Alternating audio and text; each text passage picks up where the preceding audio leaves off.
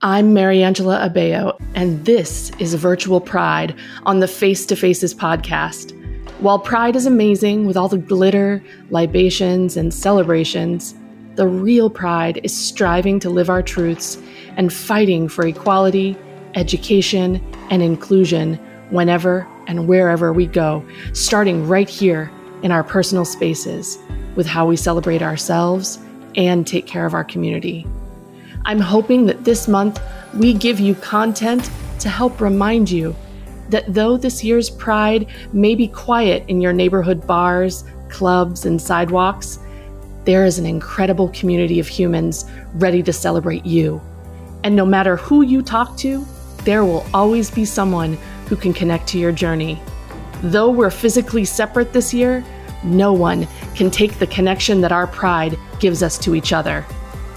Now, let's lean in and celebrate.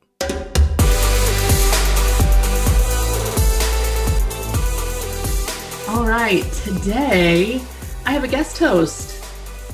Izzy Aceves is one of the faces of my project. She served 10 years in the Air National Guard and was diagnosed with PTSD and major depressive disorder after being sexually assaulted by another service member. She now has a podcast called Healing with Izzy, where she candidly speaks about her life experiences and how she heals through trauma, and openly discusses sexual trauma and how it relates to sex and masturbation positivity. Hi.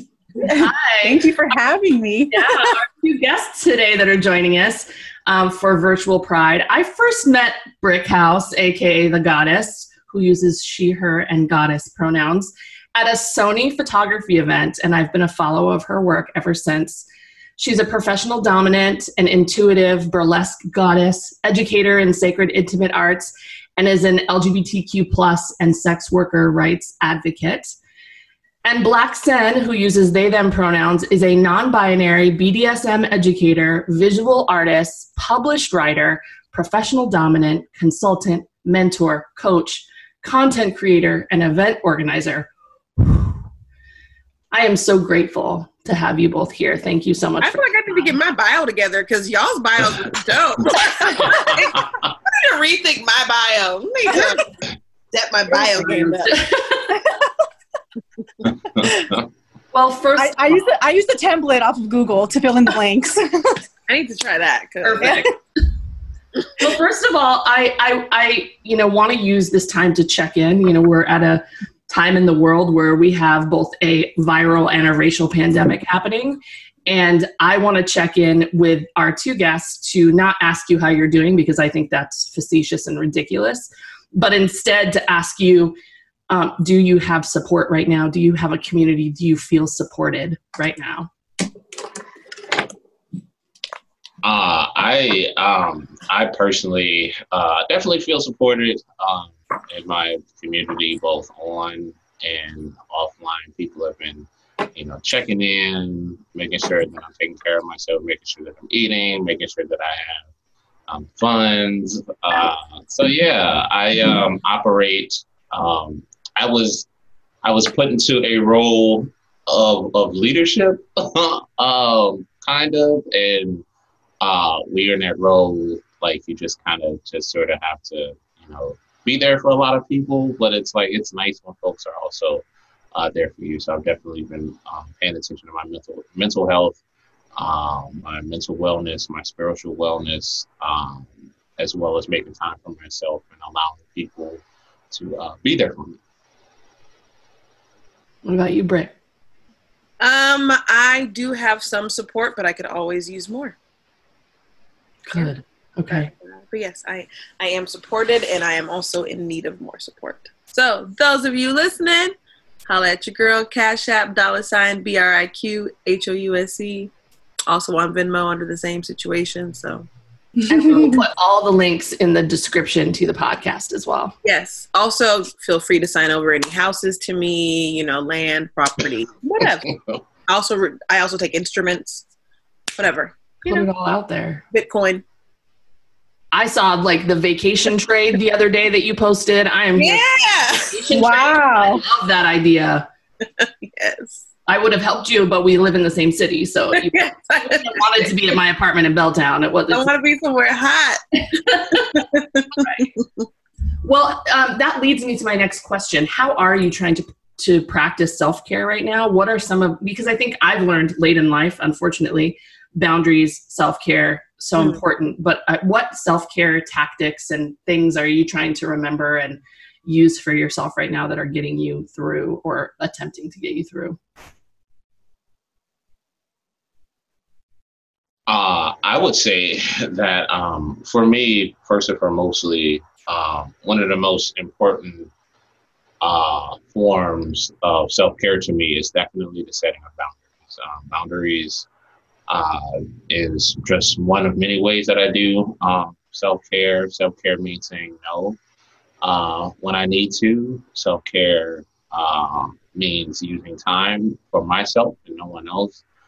Self-care means indulging in the things that I enjoy, the hobbies that I like, to spend time with the human beings that mean something to me. I think we put self-care more so in the realm of massages and pedicures and spa visits, but self-care for me, just its meaning has changed over the years, and I definitely think that by considering myself as whole, considering my trauma, my mental health, and the labor that I put forth on a day-to-day basis has served me better than anything else. Mm. Yes, all that. What they said. You'll hear me saying that a lot today. Just like whatever BlakSyn said. I mean, I feel like we'll all say that at one point, but okay. Stop. Or but keep it coming at the same time. It's just all of that. Ways I've been doing self-care. Appreciating BlakSyn's content on Instagram has definitely been some self-care for me. Creating my own content has been self-care for me. Holla at your girl on OnlyFans. OnlyFans/Goddess Briq House. Also, saying no a lot, staying to myself a lot, protecting my space, protecting my energy, allowing myself to feel, staying in therapy once a week, adding more if I need more, requiring others around me to really, really show up. That's been a really good form of self-care, because I feel like, and like BlakSyn, I'm sure you feel the same, as far as when you are in a leadership position, it's really easy for you to show up all the time for other people, or people expect for you to show up all the time for them. So it's a very different position to be in right now, to be like, no, you motherfuckers about to show up for me. Your girl been working, your girl been at this, your girl been tired. I'm going to sit back and I'm going to let y'all show up for me. So that's been a very interesting time in my life where because it's one thing to ask people to show up for you, and it's another thing to allow people to show up for you, and both of those are very vulnerable for me. So I'm proud of myself. And masturbating, of course, always a part of self-care. Yes. You heard me go, yes. Yeah, I did. Yeah, masturbating, loving on my two partners and them loving on me, part of self-care. Oh, yeah, all kind of stuff. Just existing, my blankets, my pillows. Yes.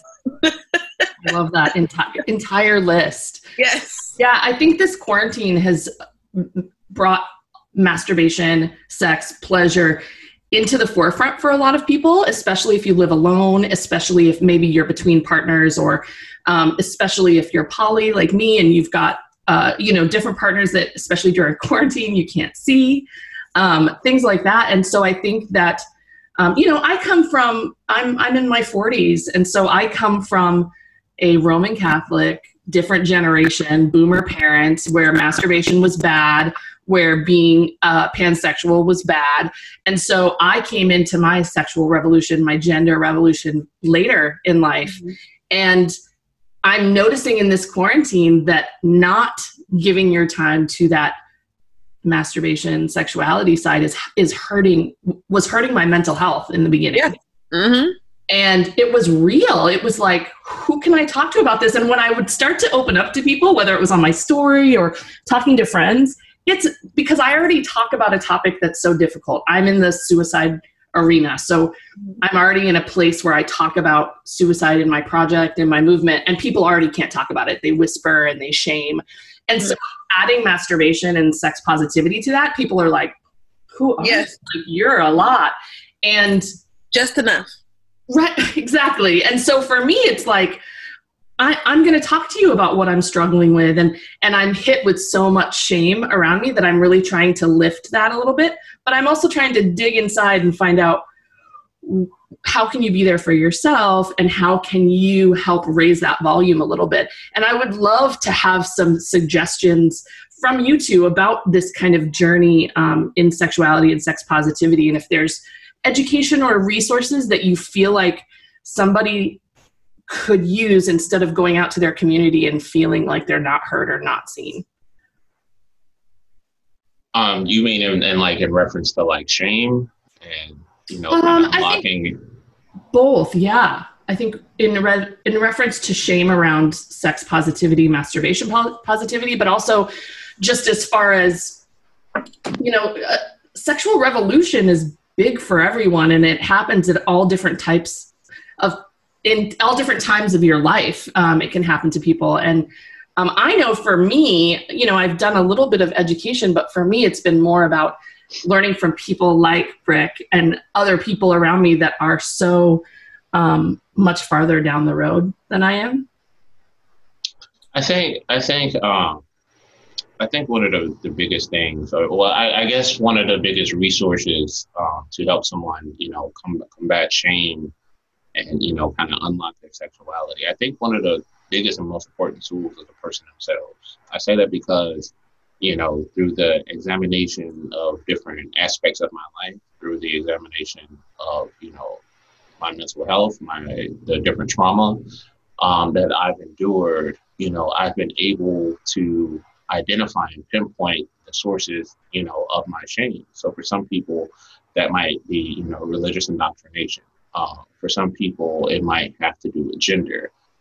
For some people, it might have to do with, bodily appearances. And, if you were never, empowered, if you were never, told that you have bodily autonomy and you have agency, of course you're going to feel shame in some way because, when you allow those things to affect you, you give up your autonomy and agency, in the sense of speaking. Like there are books, and, there are articles, and there are, all the people online that you can, read about and talk to. But at the end of the day, confronting your shame and unlocking your sexuality and getting more comfortable with your sexuality and, being liberated sexually is a personal journey. And it's not one that we, can simply, perform one action and think that, all right, we got to perform, 2 actions.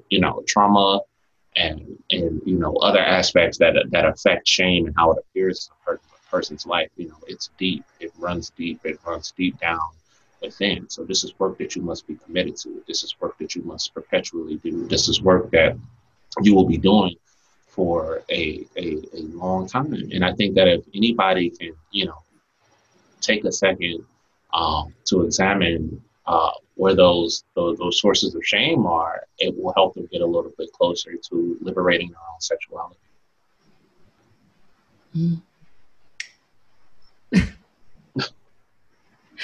Briq, I love you. Yeah. That's how I feel. Yeah. My labia are doing every time BlakSyn talks. I'm here for all. Can that be the new applause? Can we do that? Can we make an emoji for it and be like, doing this with talk? I will use that daily. Fuck it. I'm so excited. Quietest little clap. Oh my God. I just see that this is gonna be me like blushing like this. I was gonna say, they're sweating. All right now. I sweat very easily when I am covered with or put they on blush. the They blush. Okay. Oh my gosh, that's the best. Oh gosh. Okay, I was supposed to be talking about sexual shame. Boom. So, one, I think that yes, it's really good to follow people, and when I say follow, it depends on if you're into social media or not. But follow the work of. If you're not, you can buy books, you can buy audiobooks, you can buy one-on-one sessions with BlakSyn. I think that supporting the people who are doing the work, like Izzy, I think that there's ways to connect with the work even if you don't like social media. You can directly work with people, and that can be really awesome. I know that a lot of the work that I've done one-on-one has been the work that's really been transformative for me. Also, something fun that I like to challenge people that I work with to do is to buy erotica reading. So it could be either a magazine or a comic or a book, but something a little bit outside of your normal comfort zone, and to read it out loud to yourself, because then it teaches you to start saying it. And like at first you're going to be like, oh my God. Yeah. But the more and more that you repeat it and you show yourself and teach yourself that it's normal and it's natural and there's nothing to be ashamed of or afraid of, it slowly but surely starts to build your confidence around these things, so that if you do want to ever engage with this somewhere else besides the privacy of your own home and your own reading, it becomes a little bit easier because you've been practicing like everything else. So sometimes I feel like the conversation around like shame and sexual healing can be really big, but sometimes for me, it's been the little things that have like helped along the way. Because for me, it's like my sexual healing journey is something I'm going to be on forever. Like it's a journey. It's with no destination. Like it's freedom somewhere along the lines. But it's like, I feel like I'm going to constantly forever be working on it. And so for me, it's been easier to digest little pieces at a time. And so although I may not be able to get to sexual goal 99 today, what I can get to is like, today I was able to do something that brought me pleasure and not feel as shameful about it as I would have, a month ago. Mm-hmm. Like that's also really worthy of celebrating and being excited about and sharing with your friends about. And, so I just, being excited and celebrating your small victories is really awesome way to work through some shame stuff. I also love the reading idea. I never thought of that, but I'm a parent I had a child very young, and my adult daughter is 23. And when she was young and experimenting and first having sex, she came to me and would try to talk to me about things and not be able to talk about them. And I guess I did that and didn't realize it, but I told her, I said, you need to be okay saying these things out loud, because if you can't say them out loud, how are you doing them? Like you have to be mature enough to say it out loud and know what you're talking about and be firm and confident. Mm-hmm. And so I was like, if you can't talk to me about blowjobs, then maybe you're not ready to do them. Like, let's have this conversation. And so, so, around that shame, it's Izzy and I both are sexual assault survivors. And I call myself light kink and very light because my therapist and I have been working for 8 years over the fact that my sexual assault was with numerous people and I was choked. And that was such a scary space for me for a long time. But it was a huge part of me getting a big neck tattoo and having that ownership of my neck back. And so light kink being exploring being choked now or choking someone and getting that power back has been really healing for me. Yeah.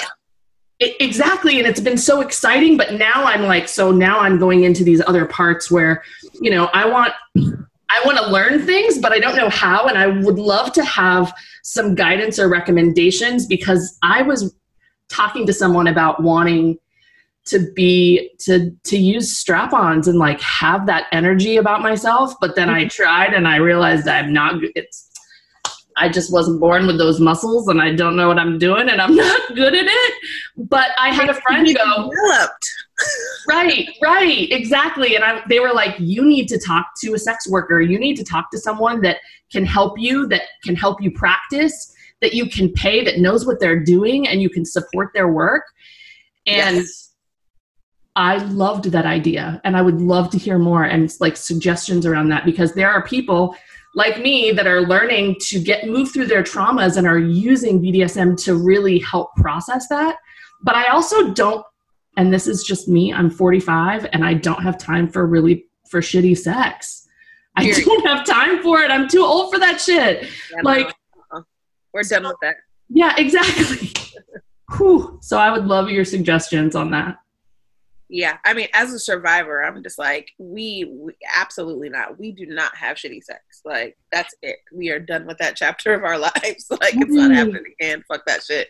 Hell no. I think that you're the person that told you that was right. That's like, that is what we love to do. Like, we love when people come to us and actually want to learn and want to practice and want to try and want to explore. Like, that's what we're here for. We're like, let's go. Like, that's why I was like, oh yeah, you need to develop them. Like, we can do that. That's not hard. Like, it's there. It's already there. You just don't know it yet. So working with a sex worker could totally help build up that confidence and those muscles. So there you go. I feel exercise in my future. Yeah. What about you, BlakSyn? Do you have anything to add? One of the aspects of, the many things that I do, one of the aspects that I enjoy most is teaching people about, BDSM, teaching people about themselves, and just like helping people just kind of change their own narrative.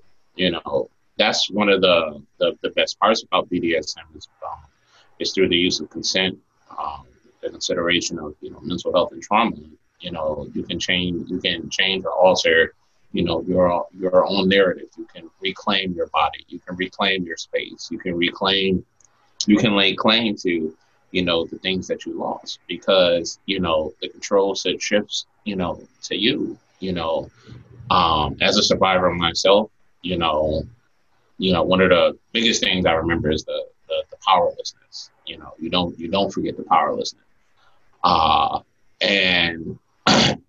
And like taking those experiences and confronting them, not in a manner not in a manner where I want to get rid of my demons, but rather that I want to play well with them.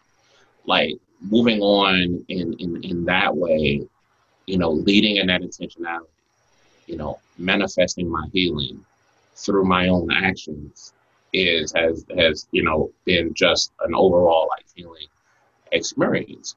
So when we are taking our own trauma by the horns, when we are taking our own narrative by the horns, we want to be mindful of the actions that we're performing. We want to be mindful of the energy that we are exuding. We want to be conscious of the words that are being said, and so on and so forth. And as a survivor, you can design it with a sex worker. As a sex worker, my job is to provide a service.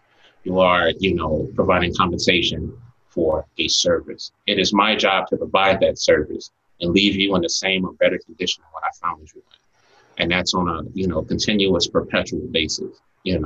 So when we when we can't trust in the human beings in our own lives that surround us, and we don't know whether or not this person is going to keep our best interest at heart. What we do have are individuals who operate within the realm of sex professionally, and as such, it is their job to provide people with the best possible experience. And I definitely think that talking to a sex worker for the purpose of education or the reclamation of one's narrative is a very good thing. That's awesome. I love that. Yes. That's exactly. Yes. Exactly. Well, I don't know if you agree with this, Isabel, but I feel like I was definitely raised, and society kind of has this narrative of what a sex worker provides and what a sex worker does. And I have had to unlearn and relearn all of that for myself because, and we're still in a place where, support checks from, sex workers didn't get the money that a lot of us did. I don't know why. The stimulus? Yes, the stimulus. Yeah, none of that. Which is fucking ridiculous. But, that shows where we are as a society in accepting, understanding, respecting, and honoring the work that sex workers do. But I really want to help be a voice and raise that narrative, because I think that it's really easy when you need something or when you want something to use that space, but we're not respecting the work and the education around it. And well, I do now. I'm excited. I want to shift just a little bit because I would be tone deaf to not acknowledge what's happening right now in the world. And I want to make sure that we can talk with both of you about how we can better support our POC educators, sex workers, artists, professionals in this field.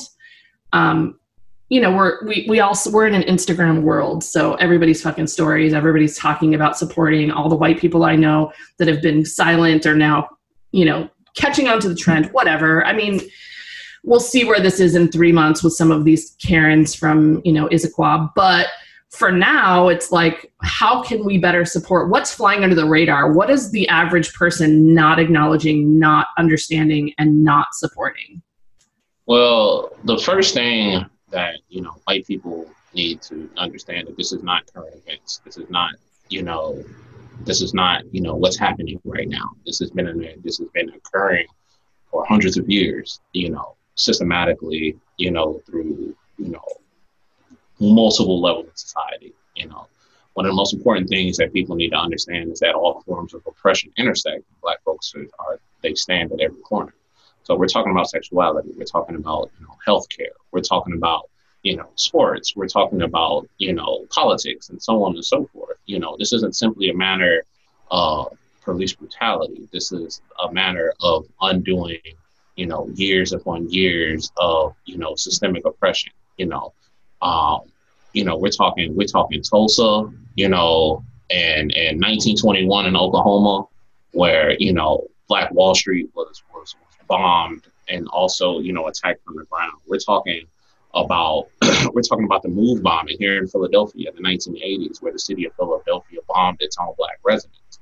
We're talking about Rosewood. We're talking about slave ships. Like this has been an occurrence for hundreds of years. This is not current events, and we are not your trending topic. That's the first thing that I think that white people need to understand is that, in order to undo this, it does not stop at police brutality. It does not stop at racism. We also need to address the systems that were in place and that are in place that allow this to occur. We need to stop people from teaching their kids to perpetuate the same hate that their parents did, that their parents did, and that their parents did. You know what I'm saying? When I was looking at videos of people at, MAGA rallies and folks that are at alt-right alleys, I'm 32 years old. Some of those folks are my age. You know what I'm saying? Which lets me know and further, communicates the fact that, racism and prejudice are two things that are taught.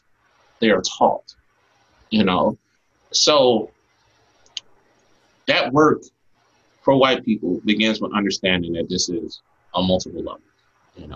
This is not work that you get to do for a week and then move on to the next thing. This is a systemic problem the world over, from years of colonialism, from years of conquest, from years of disenfranchisement and creating socioeconomic disparities throughout the entirety of the world. And that's what I mostly need, white individuals to understand. It don't stop at police brutality.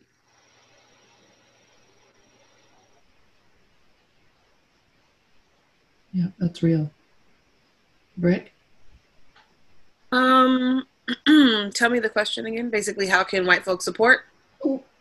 Especially in this realm too, I think that right now there's a lot of things going around and a lot of people supporting in the same spaces. And I want to make sure that we're not missing something and that things that might be going under the radar as far as things we need to realize, things we need to remember, and things we need to support are there. Like BlakSyn said, you know, there's a general understanding that needs to happen first. Yeah.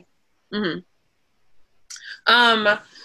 Yeah, of course. There's a general understanding that needs to happen first, but also because this shit is active and every day, there are some very practical things that could be happening every day that are not. Excuse me. So it would be awesome if, number one, if white people are not reaching out to Black people about resources they can offer them, leave us alone. Like, period. Like, because the whole, I need you to know I'm sad because people are racist, but not me, but other people, but, you know, like, that's not helping me. That's not my people. That's not, yeah, no. So reaching out in order to feel better about yourselves is not helping anyone. Reaching out to say, here are the things that I have available. And if there's anything else that you think that I may have that you could need, let me know. Or if you think there's something that me and my network may have that you could need, let me know. That's how I want to show up for you. Like, coming with your shit figured out to a Black person would be awesome, so that I'm not going to be. I was going to say, so I'm not stuck with the labor, but I'm not going to be, because I just won't respond.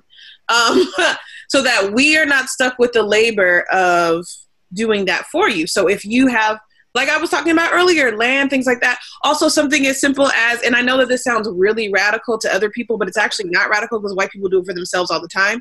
But like, if there's a Black person that you know, and you know that they could use help in credit development, adding their information to your credit card would be awesome. Even if you didn't give them a credit card, literally just adding their information to your credit card so that their credit score can go up, so that they are now more eligible for housing. They're now more eligible for car loans that are way low, like much less interest. Like, there are practical things every day that we are kept out of on a regular basis. That includes homeownership, but that also includes just renting.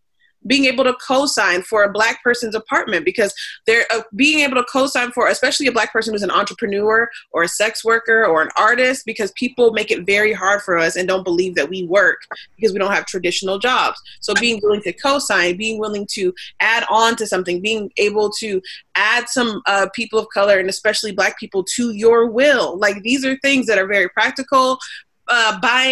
Covering someone's life insurance for the year, covering someone's health insurance. Like, there are so many very practical things that are very difficult for us on a regular, everyday basis that people don't even think about. So it's like, it's great to give to these, you know, general funds, but there's a lot of those things that I can't even apply for, that I don't qualify for, or it is literally just too much of a task for me to get that done. Like, so even applying for things for me, like saying, hey, I know that you don't have the, you know, bandwidth. If you could just send me all your stuff, I'm going to apply for these things for you because I have time, or I know how to write grants, or I know how to, literally just offering whatever it is that you're just naturally good at or you naturally have extra of could be helpful. Do you know how many Black people like plants? If you had extra plants, and plants are expensive, like, don't off at my door. Like, you know? I love that. I didn't, you know what I mean? I think you even said in the beginning how some of this sounds radical, but it doesn't. It actually sounds like common sense, and we're all kind of looking into these extreme, like these large donation-based places, but we're not looking at what our resources and networking. Groceries. Do you know how expensive Whole Foods and PCC is? But guess what? They have great produce. It will be awesome to have some nice produce. Like, there's so many Black farmers and POC farmers that you could support and go purchase things from them and give them to people of color. Like, there's just so many ways, you know, for people who have business savvies, getting us into business spaces, getting us into venues so that we can have nicer events. Like, there's so many things that white folks just naturally have in their realm of network, but they don't even think about the fact that nobody else has that. Yeah, I actually just I was just looking it up right now. I actually literally just heard on dazeddigital.com about an underground plant exchange where white people send Black people plants. Yeah, that is on Dazed. Hell, yes. Yes. I don't know. I doubt that you can like even see that. But I can actually. I am a plant. But yeah. Yeah. Yes. Yes. Absolutely.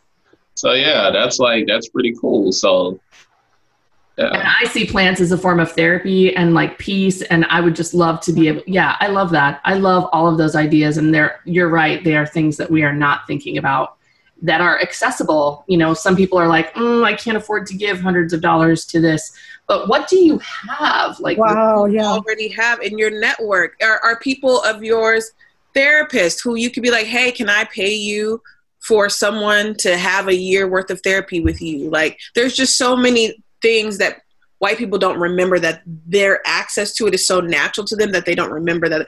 Getting people jobs, literally. White people get all these great jobs because of who they know, but they don't think about how powerful that network is and how powerful it would be if you were like, hey, I'm co-signing for this person. This person also needs that kind of attention. This person also needs their thing to go to the top. Like, yeah. It's also interesting. I'm watching like all these like CEOs or whatever step down, but like, what good is it if you're stepping down if you haven't actually created a relationship with a person of color to put in your place? Because all they're going to do is fill those spaces with white people or barely, culturally, ambiguous person. You know what I mean? Like, that's not putting a Black woman. That's not putting a Black trans woman. That's not, that's not putting a Black disabled person. That's not putting a Black fat person. All of these people who are usually discriminating against jobs, that's not putting us in place just by you, like, so like, it's cute. Like, if gentrifiers want to start moving, it would be great. But I need you to also leave that land and those houses to Indigenous folks, to Black folks, to brown folks, or offer it at a discounted rent. Like, who says you even have to like give, if you can't afford to give the whole thing away? Hey, I can offer this unit for half off for the year for one person, one family of color. Like, doesn't mean all your other units have to be that, but one unit in your grand scheme of things could be helpful. Yeah, that's all very, very helpful and super important. And I know that it's not anybody in the Black community's job to give us these lists. So I appreciate your emotional effort and your energy doing so, because I know it's not your job. And I know that it's our job to kind of think outside of the box. Our fucking ancestors created this, and it's our job to put our bodies and selves out there and do the work. And so looking outside of the box was something that I wasn't doing. I have a family that owns a chain of restaurants in Seattle. You know what I mean? I live in an apartment complex. Like, those are all things that I just, again, so I'm excited to put some of those things into work.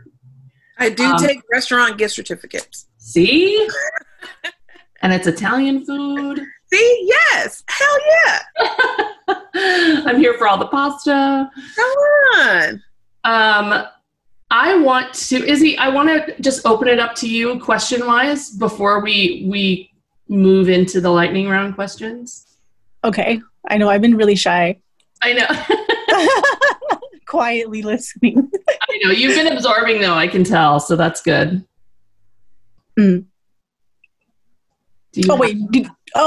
Question for, I thought you were going to ask me a question. No, I was wondering if you had anything you wanted to add or any questions. No, I can't think of anything. I'm just checking. I don't want to seem like I'm talking over you or anything, but I do want you to feel comfortable. So I had a masturbation question for BlakSyn or no, BDSM, sorry. What's that? Oh, okay. So I haven't had sex since December of 2017 because it was like traumatic, and that's when I started masturbating. But I plan on having sex, like, obviously in the future. I'm not going to go the rest of my life without having sex, but I've been curious about BDSM. So for someone who hasn't had sex in like almost 2 years or however long it's been, I don't even know, maybe like almost 3 years. And this was 2020. Right? Yeah, I stopped having, no, because I was still having sex after the assault, but it was so traumatic, I couldn't keep doing it. Mm-hmm. So I stopped, and then that's when I started masturbating. But I mean, I haven't had sex since. My question is, like, for someone who hasn't had sex in so long and is wanting to try BDSM, like, what is, like, how you said light kink for someone who is a sexual assault survivor, but also has not had sex in so long. You know what I mean? Like, I don't even know where to start with BDSM. Like, I know there's like that gag ball or whatever it's called. I don't even know the names for them. Like, so cute. I don't even know what would be like is there like a beginner phase of BDSM? Like, yes, absolutely. All right, so first of all, first and foremost, congratulations on the reclamation of your narrative. That's important. Saying you're at a point in your life where you are, changing that narrative. I think that's amazing, and I'm proud of you. The way you start in BDSM, just not like getting into it. I think it's important to, write down your wants, your needs, and your desires. You know what I'm saying? And even taking time to, think in abstract manner. Like, yes, a desire can be to be spanked, but a need can also be to feel cherished or loved or appreciated, at the same time. And you sit down and you determine those needs, and you do not, under any circumstances, fold on those needs. If those are your needs, if that's what you want from your interactions, then, that's what you get. The important thing to understand here is that, engaging in BDSM does not require you to compartmentalize like who you are. From the depictions that we see in media, all across the board, it conveys this message in a sense of speaking that in order to, engage and indulge, in BDSM, that you must become someone else entirely. And you are a complete human being. So what that means is also, as you move forward, is considering, as I've said before, your trauma, your mental health, and so on and so forth. And taking out time to, try and think about, how you would enjoy a BDSM relationship or how you would enjoy a BDSM, interaction, by determining that. Like, as a survivor, I don't want anyone to exude dominance over me. As a survivor, I don't want anybody's, hand around my throat. As a survivor, I don't want anybody to, make me feel, worthless or less than, Then, from there, I think, it might do some good to determine how you want to feel in your interactions, like I said before, and then start examining some acts that you might be interested in. On a very small level, we all have, done BDSM in a very, very, very small way. Maybe someone had their ass smacked during, intercourse once. Maybe someone was, told or demanded what to do during intercourse one time. Maybe someone was made to, wait till orgasm while they were, interacting with someone, and so on and so forth. And it's about, taking the things that you you enjoy and, altering them in a manner that calls on the different aspects of BDSM, which is bondage, discipline, dominance, submission, and sadomasochism.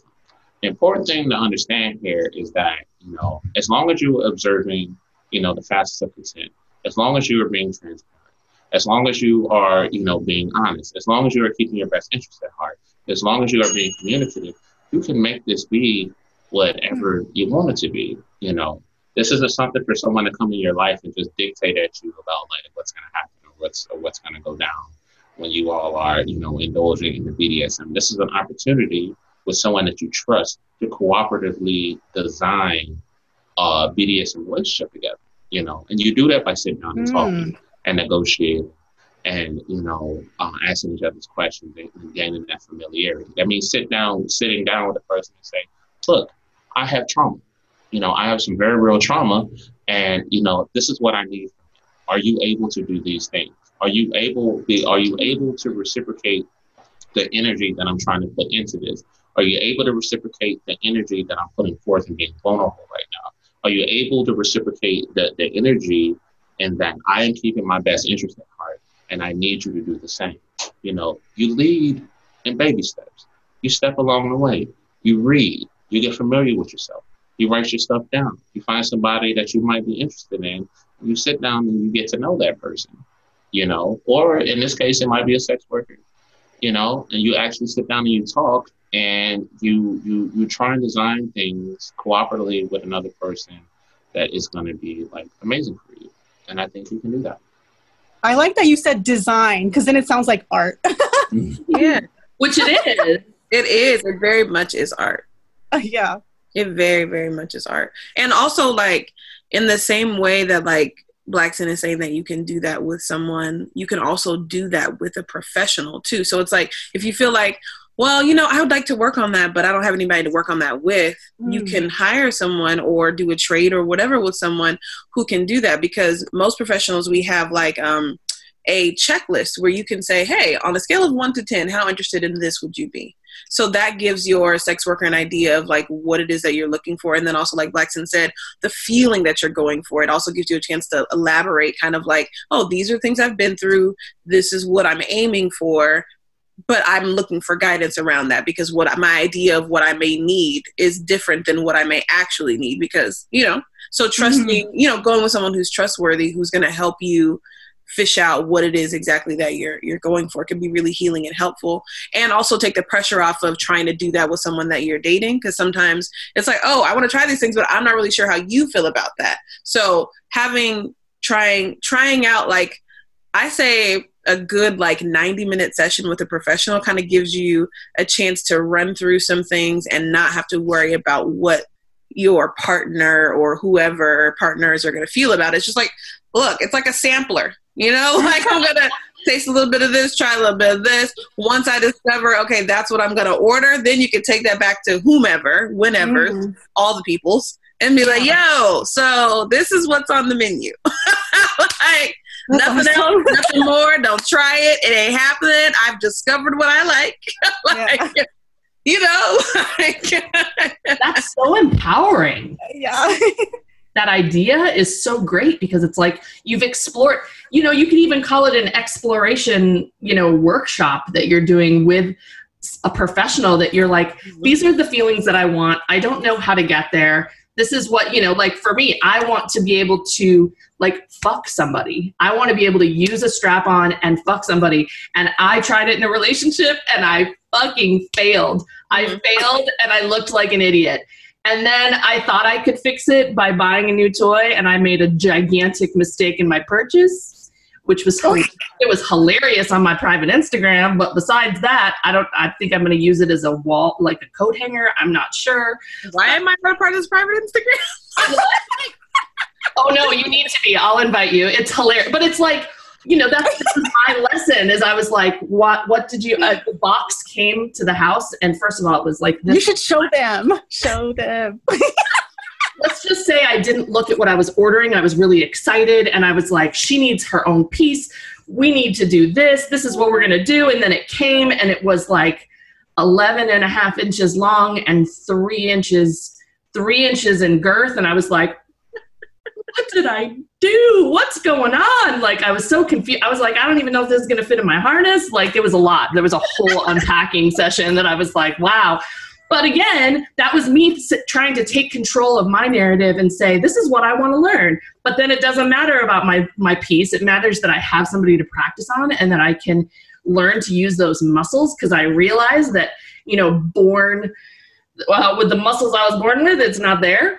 Plus I've got my curves and all of that. So, well, I mean, in you know, as a sex worker and as a person who is a slut, I would definitely like, if you haven't already, not through social intelligence in any like shape, way, or form, but definitely positions, like the positions that you take up can definitely help you achieve the goal that you are trying to achieve. You know, if that means, you know, maybe doggy style didn't work, maybe missionary didn't work. What if the person got on top?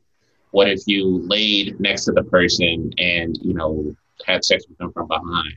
What if you laid in front of that person, had sex with them from the front? What if you put them on the edge of the bed and sat in a chair with them on the edge of the bed and tried it like that? So, you know, it might be a matter of positioning. The second thing I want to say is that all sex workers are not created equally, in a sense where there are those out there who will harm you, who will, you know, manifest, you know, more trauma for you, which is why it's important that, you know, despite us being professionals, that you vet us. You know, that means, you know, hey, you know, do you have some references from, you know, past human beings that have taken services from you. I'd like to hear some feedback from them, and just like looking out for yourself.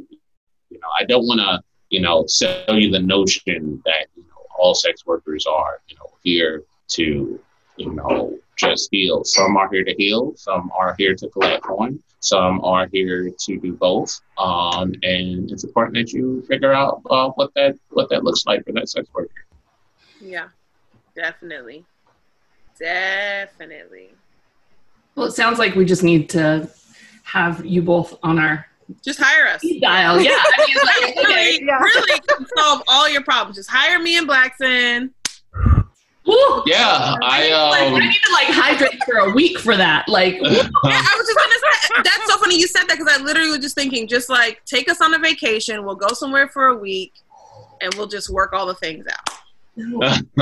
Yeah, I have clients who regularly fly me to them in the United States for their the services that they need. When somebody had money, I would definitely fly them to me. I mean, I would definitely come too. But we could leave. Yeah, on the East Coast. on the East Coast, like I'm usually in New York, DC, Baltimore, Philadelphia. I have to venture outside of those areas, and somebody has to pay for my flight and my room if I'm not staying in their home. And like, as a sex worker, I love being flown out. Not because it's a vacation or a reason to travel. It's because it's nice seeing a person, dedicated to their own pleasure, dedicated to their own healing.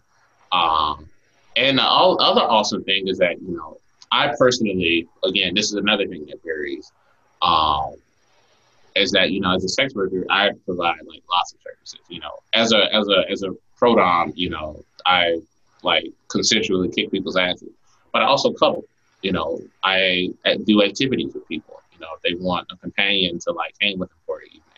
I have a partner experience. I just like, basically I'm someone's partner for like 4 hours, you know what I'm saying? And so on and so forth. And those like services like vary across the board. So maybe you don't want to, maybe you don't want to get dominated or, get spanked or whatever. What if you just paid a sex worker to come over and talk to you? What if you paid a sex worker to come over and give you affirmations? What if you paid a sex worker just to, share space with you? And, I have clients that, do those and need that. And it's a pleasure to provide those services for them. Same. Like the majority of my sessions really don't include much sex at all. Like the majority of the work that I do it could be considered intimate and sensual, but it's not necessarily people's traditional idea of sex.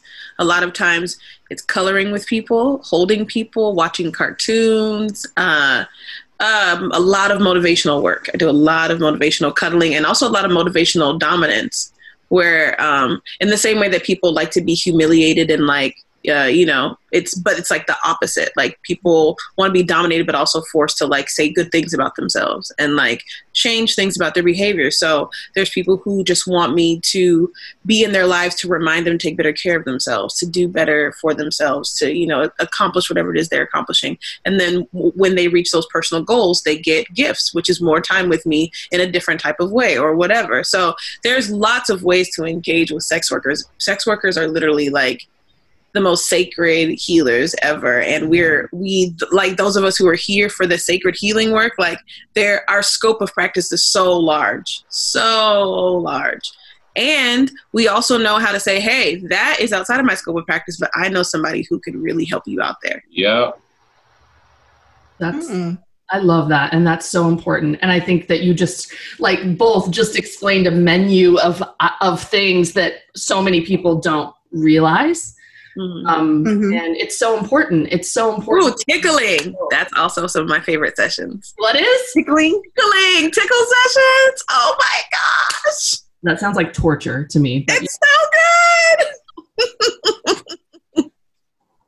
I love that so much. Well, we have come to the end of the episode, but I do have some lightning round questions I'd like to ask everybody that they're just questions that kind of humanize everyone, but also inspire. And it's a little bit of a nod to James Lipton, the old interviewer of actors. I would love to know each of your favorite swear words. Ooh. Busy? I have a combo. Oh, tell me. I use cunt bitch a lot. That is what I have not heard on this podcast yet. So nice job. Yeah. What about you, Briq? I don't know. Fuck, maybe? It's the most popular answer usually. Maybe fuck or bitch. I don't know. I use them both so much and for so many different things. So maybe those? I don't know. Mine is a phrase, and the phrase is "I shit." Like I find myself saying Yes. "I shit," like Definitely. like quite often because I am a goober. I Yeah. love that. Yes. All right, right now during self-care, I'd love to know any music that you're listening to or maybe a book that you're reading that you're like, I need to shut the world out and turn this on or open this book or even watch this movie or play this video game. Is there one go-to thing right now that you're like, I can't get this music out of my head or what have you? As far as music goes right now, I probably have just been listening. So there's a genre of music called it's a type of R&B. It won't come to my brain. It's a type of R&B that doesn't have all the instruments inside. It's minimalist R&B. Some of the artists inside of minimalist R&B are H.E.R. or her, SZA, that one woman whose name I can't remember, Kelly Uchis, Solange Knowles, but it's like it's once you like listen to these artists as a whole, you start to like kind of see what I mean by like minimalist like R&B. It's just the the barest of melodies, like all drums and kicks and hats, and I really enjoy minimalist R&B a lot. What's been my saving grace is watching live music videos on YouTube because live music is part of my self-care as a person who loves and communicates through music. So yeah, being able to watch like Bilal and Robert Glasper and Jill Scott and Erica, literally everybody, India, Michelle and DeCello. That's just all the people, all the greats. Watching some of their live sets on YouTube, you can really dig deep into some like old school, like nobody really saw this except for 5 people, but they were in this room and somebody had a piano, yeah, so I've been having fun doing that until I can get back to a place where I can enjoy live music in person. And then books. Oh gosh, my magic books, like all my magic books, all my Black sacred magic, healing, hoodoo, all the things, all those books, esoteric books, tarot books, all those things. You do tarot too? I do. I would not tell you that. I am learning. I am learning. I'm reading. I love That's what I'm doing. What about you? Oh, me? I've been listening to a lot of cumbias because that was my mom's. Yeah, my mom just passed away like a month ago, and that was her favorite music, so I play it every day for her. Yes. Cumbia. I love cumbia, grupo, merengue, salsa, but especially bachata. I actually speak a little bit of Spanish, and I grew up around Mexican individuals like in my neighborhood, and was introduced specifically to Mexican culture when I lived in Chicago. Not implying that you are Mexican. I'm not. I'm Mexican. Oh, okay. I didn't want to like assume or anything, but like, yeah, those are like some best times of my life, like eating ceviche and pozole blanco, and just seeing just the similarities and between like another culture and how much we need each other underneath white supremacy. and and seeing those similarities and just how important it is for us to be on one accord, and not taking those moments for granted, for sure. Yes. I love that. All right, the next question. I want you each to name one or two influential people that have inspired you to be who you are today that are not white, straight, cis men, which I'm sure will not be a problem, but I just because they've had enough attention. So that is my disclaimer for everyone, is I don't want to hear it if it has to do with one of them. You said two? One or two, whoever. Yeah, you don't. First person would be Kevin Patterson. Kevin Patterson is a good friend of mine, and he is seen as one of the authorities on Black polyamory in the United States. Wrote a wonderful book called "Love's Not Colorblind" well. But he was to polyamory in Philadelphia what I am to BDSM in Philadelphia, meaning that, we were, respected human beings, in our fields. And a thing I used to do is I used to throw these play parties here in Philadelphia that were specifically for queer and trans people of color. Amazing play parties. And at one play party, Kevin's standing there and I'm just looking at everybody, calls me over, and he tells me to look at the crowd and look at all these melanated faces. Folks are laughing and we're joking about being ashy at play parties, like something I've never done before. And he looked down at me and he said, "You did this. You did all of this. This is happening because of you." And that's when I really looked at everything and really saw it for what it was. And he's told me that, you go in places and they will never be able to talk about, Black people in BDSM without bringing up your name ever again in Philadelphia. And I was shook. I was like, oh my goodness. And that is something that has stayed with me and that will, stay with me for a long, long time. That was last year or even before last year. The other person in my life that I say probably has influenced me the most is probably my mother, and to keep this as brief as possible, as a person that I do not want to become. She inspired me to just do better. I can resonate with that. Yes. I love that. Yes. Yes. Period. Yes. What about you, Briq? Woo! So many people. But I'll break it down to three. Avita Sawyers, which is, I think it's like Avita La Vida Loca Sawyers on Instagram. But they do all kind of stuff. But they're a beautiful Black queer woman who's also polyamorous and a nudist and all these other things. I'm probably not even giving them all the praise that they really deserve, but they are amazing and they have been really paramount in offering me representation. I am a person who is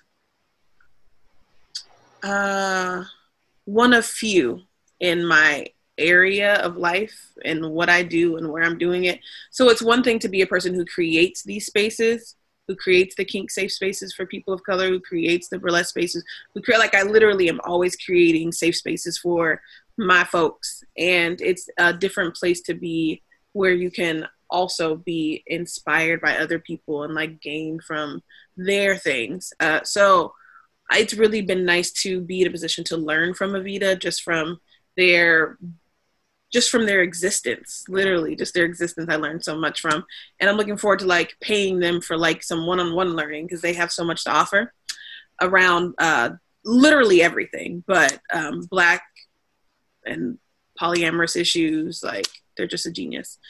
So there's that. And then also Jet Setting Jasmine and King Noir just really blessed me, and I've done some training with them, and they have really set the bar high for what I am accepting in my life as far as business and romance is concerned, because they are a couple who has been able to be really successful in sex work. And in addition to that, polyamory and just really melding their lives together to be a life that they don't have to take a break or a vacation from, because their life is literally what I know is possible for those of us who are Black and in sex work. I do believe that true happiness and partnership and success, all of these things are totally within reach for us, but we never really get a chance to see that. And especially for Black folks, partnered specifically with other Black folks or brown folks.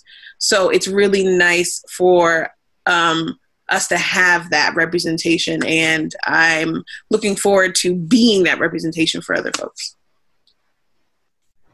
I love that. Yeah. Izzy? I can't think of it. The number one person that comes to mind is my mom, but she just passed away. So I feel like I only feel that way because she just passed away. And like, I didn't realize how influential she was until she passed away, because like I called my mom every day. And then like there's certain things that go on every day where I'm like, I want to call my mom about this. I want to tell my mom about this. And then I realized, damn, like I didn't realize how close I was to her until now. So, and then just even now how I'm like trying to connect with her spiritually. My mom was very spiritual. My mom believed in like spirit world and all this kind of like a world that I didn't even want to mess with until after she died, because now I'm trying to connect with her. And now I'm like, she has that influence. And I'm trying to reach this new chapter because of her. It's really like intense. It sounds but yeah. It sounds intense, like exciting. Yeah, I was just like, oh shit. Like, what journeys are y'all about to go on? Do you have any brujas in your life or brujos? I don't. I feel like my mom was a secret bruja, and I'm realizing that now after she passed. Yeah. You should, if you, as far as like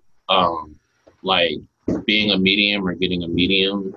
Oh well, yeah, I do have one. Actually. I kind of like dabble in the left hand path.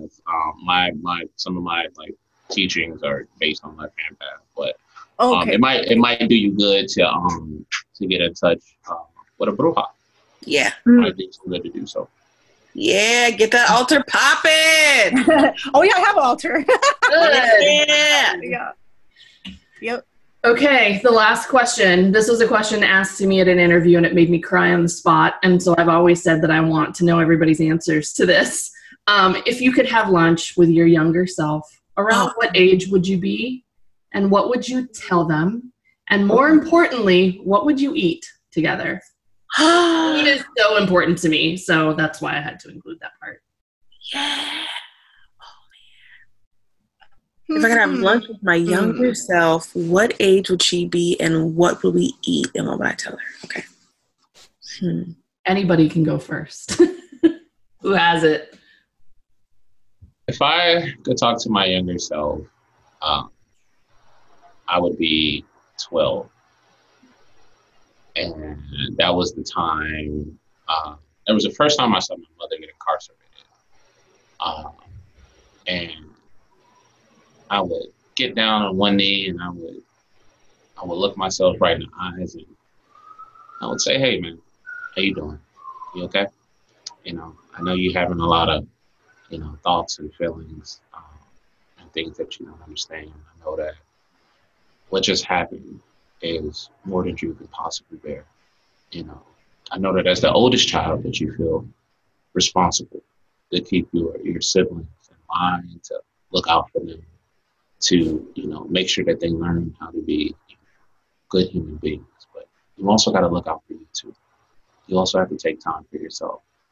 You also have to, take time to worry about yourself too. And as long as you're spending all your time worrying about other people, you can't pay attention to yourself.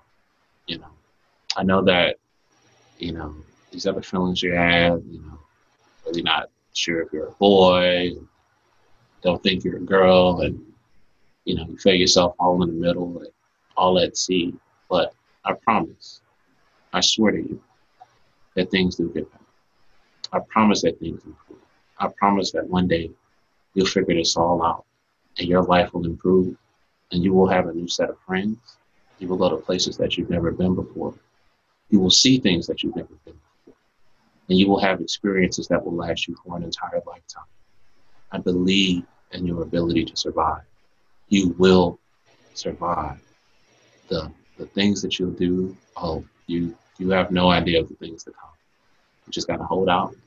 You just gotta hold on until another tomorrow. Joy comes in the morning. Whew. I like it. I felt that. Ooh, what would you eat together? Oh, we would definitely eat toast. Definitely eat toast. Toast is my favorite food. Is it really? I Yeah. love that answer. I love that. Thank you for sharing that. That was, I love hearing what people would say to themselves because it shows how much they cherish themselves now. Right? Oh man, I don't even know because I'm like, well, there's so many places where I could say something to myself. Let's see. I think maybe we'd start with probably like 5 or 6 or 7, like between 5 and 7-year-old me. And I think that I would take us to a 5-star restaurant and literally go through like a 6-course situation of whatever we wanted.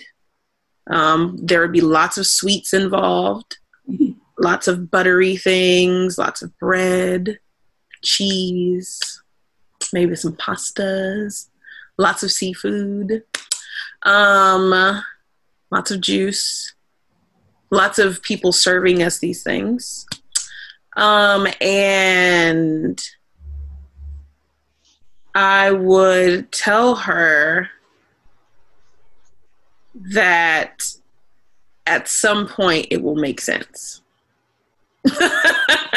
Like, at some point it will make sense. At some point, the things that you feel like you know, or you feel like you hear, you feel like you see, you know, like it will all start to make sense. There's literally nothing wrong with you. You're just super gifted. So yeah, that's what I would tell myself. I love that. I would probably also tell her to like get, you know, what's it called? I would tell her if I could like raise her all over again, I would have raised her like learning how to like wield knives and guns and stuff.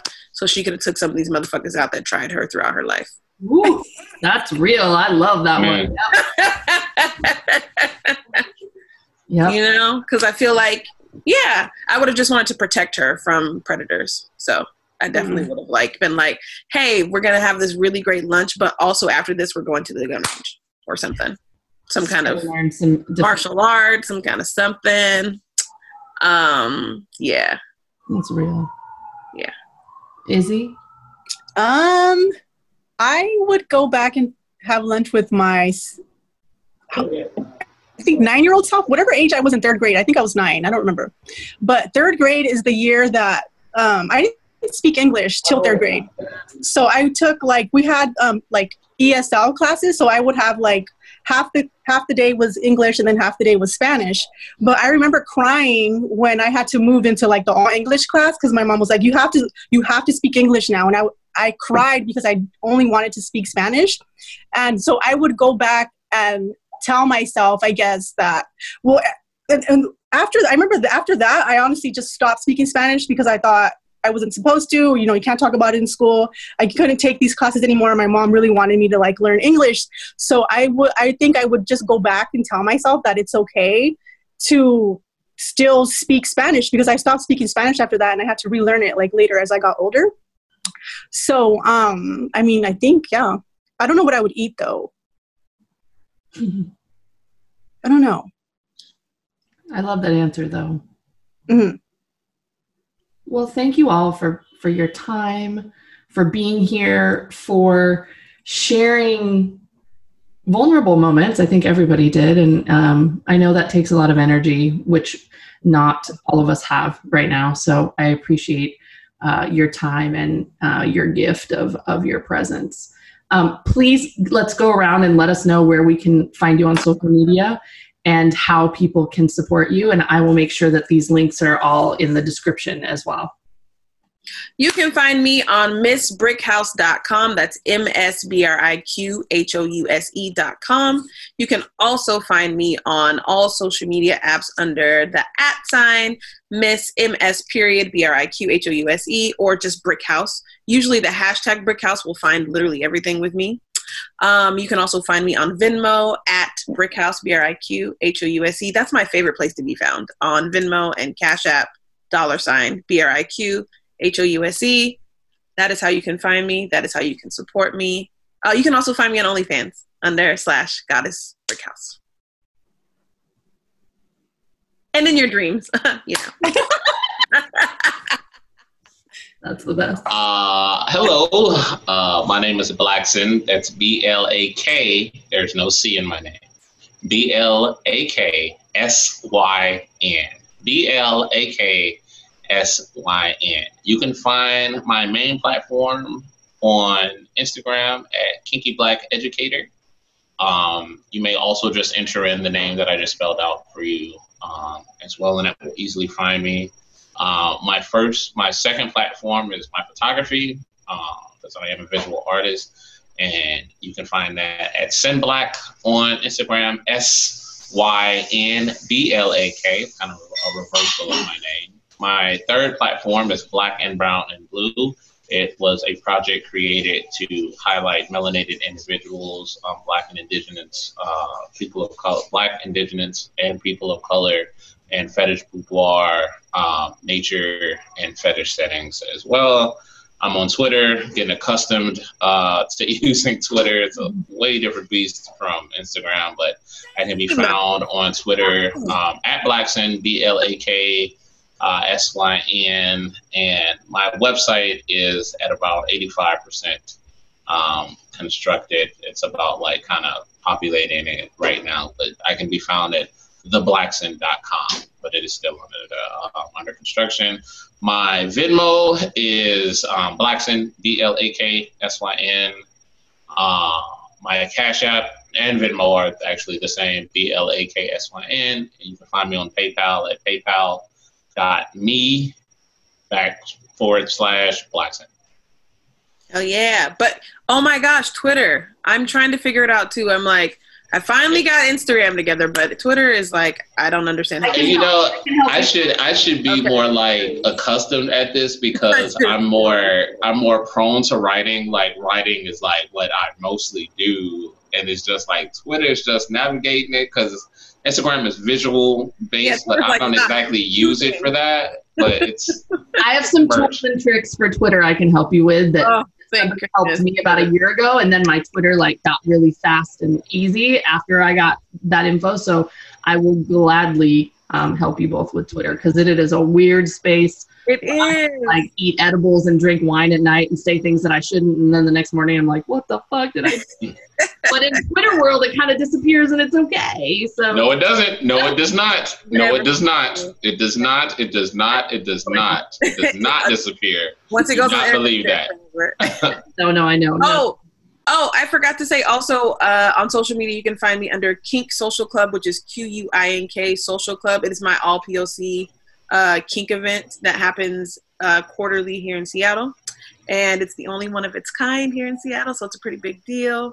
And then also Sunday Night Sugar Shack, which is SHUGASHAQ, which is me and Cindy La Rosa, our all people of color burlesque review. So everyone is invited to come to that. It's just only people of color in the actual show. I love that. And I can't wait until we can all go to these areas again so we can come see you and support you. Thank you again for all being here. Thank you, Izzy, for being my co-host. Thank you. Jeez, it was fun. And please take care of yourselves. And we will see you on the other side. Woo woo! Thank you! Thanks for joining us for this conversation as part of our Face to Faces series.